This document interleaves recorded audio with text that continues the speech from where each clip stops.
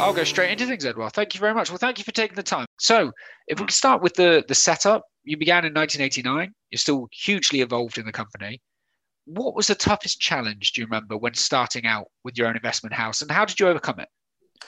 Well, basically, I started from scratch in the sense that we had no AUMs, but I started with reputation. That is, I had run a brokerage house and a small fund management house that was linked to the brokerage house, running our clients' money. And at the time, the performances were quite good. So we started advertising on the performances and getting some notoriety. So when the big bang came and we had to sell the brokerage house, at the time, I started with a notoriety and some IFAs which had come up from the woodwork and were starting to work with us. And I was very fortunate to have a partner, Eric Eldialet, that was very good at marketing and admin. To a certain extent, our model at the time was comparable to the Templeton business model at the time, in which John Templeton had also a partner that took care of everything that was not fund management. So I could really focus on what I liked and what I was the best at. So that was a key asset at the time, and the performances were good. So we started expanding pretty well, not only in France but throughout Europe. Is there anything you wish you'd known when you started out that you had to learn on the job? Is there a challenge that if you're doing it again, you would think, oh, we would have to address that straight away? I think not really, not that naturally. We didn't make any mistakes, but I think I would recommend anyone starting this business to focus on what they know. So many people want to get involved in everything that shines or moves, and that's not the way I would go about it. And what is somehow contradictory to that is the fact that you also want to have you started business with a large and not too focused strategy, so that you can expand. So this is what we did. We started with global funds, which at the time were sort of inordinate, because most of the fund management companies in France were focused on the French market, then the European market, and then the global market. And I was fortunate in the sense that I had this a global mindset, so that helped. But the key thing for anyone starting a fund management business, I say, is really focusing on something on which one believes one has an edge on. And your edge was the global aspect, just to clarify. You knew where you wanted to be. Well, my edge was hard work. Hard work, and I really enjoyed what I did, and I was pretty much international by training, so I got involved into EM markets before most people were. In tech before most people were, commodities as well. So I think one should have this ability to sort of encompass a wider profile. But again, I think few people have that, and it's important that one should not take any. Should really focus on one side. Just now, today things have become far more difficult to start a company because the compliance, constraints are so ponderous, so huge, that starting a company, from scratch is very, very, very, very difficult, I'd say, and requires a team, financial means, and so I would find it far more difficult to start a company today.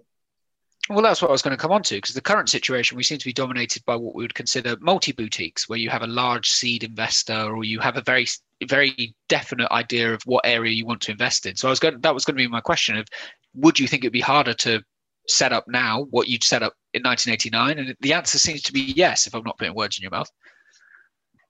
Yes, I mean, my response to it, I said I did not really totally respond to your earlier question, on what would be the difficult to start with. The difficult to start with, even if you're a little bit of an authority, people are going to come to you and say, "Oh, you're so small. I want to make sure that you will prove yourself."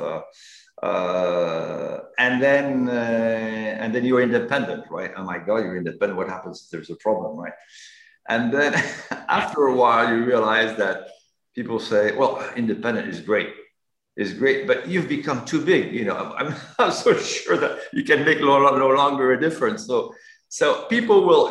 You've got to be prepared in this business to take a flag for what you don't have, and I think that's part of the rules of the game, and it's not exactly a friendly competitive world. We've seen evolution over the last 30 years, and passives have become a bigger part. Yes. How much of a challenge has that been for startups and new companies? Well, it has been particularly a challenge over the past 10 years. Why? Because we've had markets which have been escalating pretty much on a straight line, be it on the equity and the bond side. So, the cheaper you were and the more index you were to markets, the better off you were. Is this the environment that we'll have forever and ever? I doubt it very much. So that it will come at a time when people will realize that you actually need to be actively managed. For I'd say two key reasons. The first one is that if you buy indices, you basically buy consecrated names that have already been recognized, companies that are recognized for their success. And I said the key example that we could all have in mind is Tesla. If Tesla was brought in the S&P after the name had gone up 10 times in less than a year. At that time, it was in the S&P, right? So if you were buying index, you were if you were buying a US index, the S&P, for instance, you would be buying Tesla not at its ever high, but historically, yes, it has been a Tesla side since late December. So that's the first caveat I would have against indices. You buying companies which are already widely recognized and mature companies very often. Number one. And number two is the fact that if you buy indices, you don't buy any risk management, right? Basically, you will go along with indices as far as they will go, and when they move higher, you'll be happy. When they come down, you'll worry. You'll have nobody as a buffer trying to run the market risk on your behalf. And this is where an active fund manager should come into play. We've seen, again, sorry, I constantly say about evolution. We've seen a lot of change. We've seen your role evolve as well, because you've gone from, you remain the founder, but you've gone from running the main funds to taking on a more strategic role. Yeah. Can you talk me through that transition? How have you found that? How's the strategic committee functioned? And how, if at all, does that change what you envision for the future of Carmignac? I'd say that the key issue for a company that started as a one-man show is to create around you surround you with really key, bright, motivated people that will allow you to expand in areas in which are not your area of competence, but then it gradually will turn out as being able to help you manage the funds by making sure that you're not first in line. And you'll have people sort of analyzing companies' reports, analyzing the future of certain sectors on the equity side, and on bonds, make sure that you're on the right currencies, the right yield, well positioned on the yield curves, and so on. So that takes a lot of effort. And then it's not a question of not only of hiring the right people, it's to make sure that they work well together. And that has taken longer than I have thought. And then when all of that sort of gels, the issue is, are these people doing as well as I would have done? And then, so delegation is a tougher exercise than one might think, but it's a very rewarding one. Once it works. Ultimately, at the beginning, it starts by more work because you've got to check on what is done, and then sometimes convince so and so that he may improve his act by focusing on areas in which he's not been focusing. But ultimately, when things start functioning, you find yourself like really a conductor with an orchestra with different instrument players, and each of them sort of winds up playing jazz. I prefer jazz than a symphony because you need improvisation and so on. So altogether, this sort of creates a harmony, which is also but is not incompatible with creativity and individual performances. So that's the way I like things to happen. I myself am more relaxed by not being first in line. I still enjoy very much what I'm doing.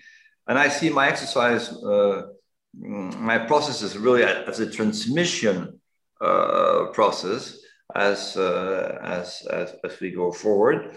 I pretty much still enjoy what I'm doing, but I'm not first in line. So on succession, that keeps coming up. First, has there been any advancement on that? And secondly, are you sick of talking about it? Yeah, of course. Yeah, well, 10 years ago, I was asked the question, and I said, why don't you ask it to Warren Buffett? I could be his son, right? So naturally, the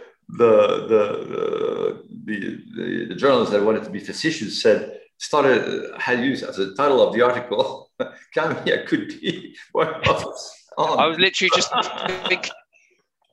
Which not at all. That's what I thought. That is not what I intended saying. I intended to say that the age difference is such between us that if you ask the question for me 10 years ago, why you should be asking it to Warren, right? Now, but in my particular case, again, this is not the way I see things. I see things as making sure. I mean, these are things for a boutique that is owned by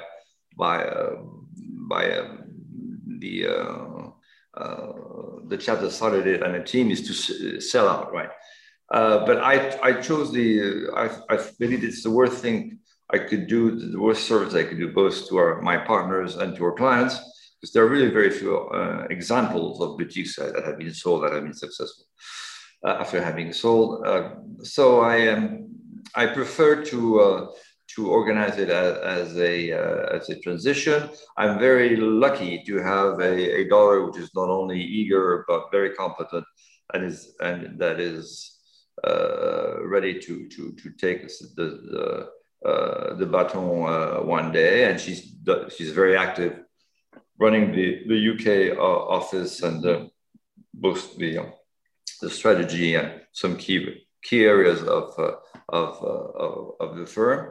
I'm still running the fund management part, which is again the part which I enjoy the most. So it's been running quite smoothly.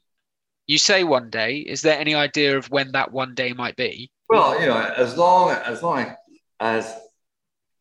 one, I feel I'm still useful and I'm still enjoying this, so I might hang on for a while. I think these fund management is one of the few activities in which age is not really a handicap. Experience sort of builds up, and as long as Alzheimer's doesn't strike you, you can still be helpful. I mean, again, I don't want to raise Warren's example, but I mean, there's been a huge number of examples of people that have been very, very active as of late. I'm not so sure I want to be active at Warren Buffett's age, but at least that gives you a perspective. You mentioned there about being active. You're a very active market commentator. You've been commentating continuously, even when you've changed roles. How much does this market compare to what you faced before? You've been in the market for a long time. Pandemic is a completely unique scenario, but are there any similarities what you've dealt with before? I think we're living a very particular period in which we have markets shot on steroids, monetary and fiscal. I mean, never in my lifetime have I seen such a deluge of liquidity. And on top of that, we're getting this big shot in fiscal spending, both in the US and in Europe, right? While at the moment where we're sort of reaching a peak of the cycle. So this raises a number of issues naturally. And I know are these steroids going to extend the economic cycle beyond what its natural life span would be? Will they bring inflation into the picture?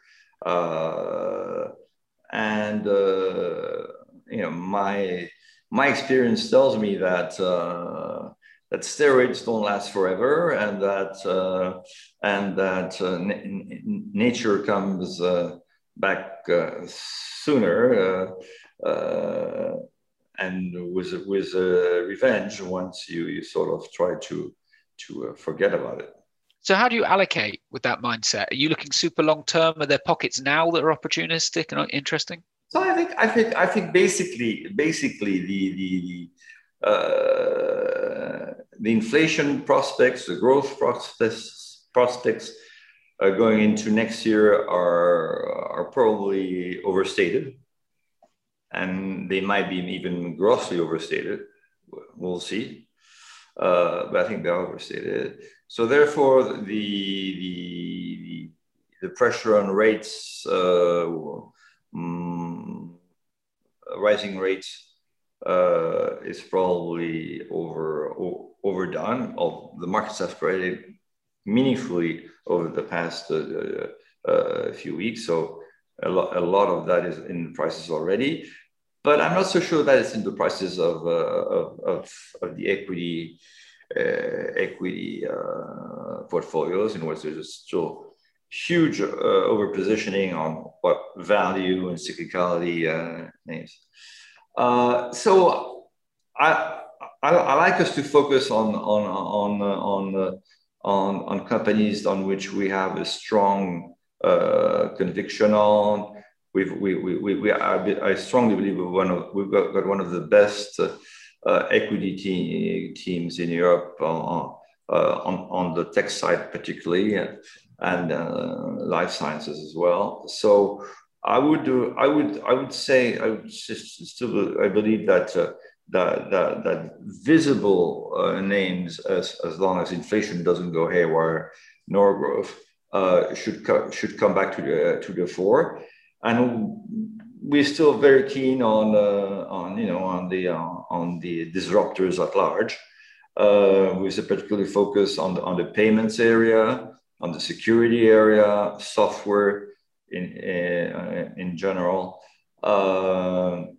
health sciences as well, in which there's going to be some great progress down the line. I mean, what has happened on the ARM vaccination is just amazing, and we haven't figured out yet, how wide the indication could be for this spike technology. And we're also very keen on China. China is an undervalued market, both on the equity and the fixed income side. The real rates in China are close to 3% right now, as you may know, real rates. And equities are, by and large, pretty much more reasonable than valued than in the Western world. So a lot of opportunities, but still some challenges in there. I mean, final question, Edouard. I mean, it seems silly, and we've covered some of this already. But throwing forward, if we had this conversation in a decade's time, what would you think asset management would look like? Yeah. You mean the industry or the portfolios? The industry, more largely. Yeah. That's a tough one. But I'd say that there is going to be this continuing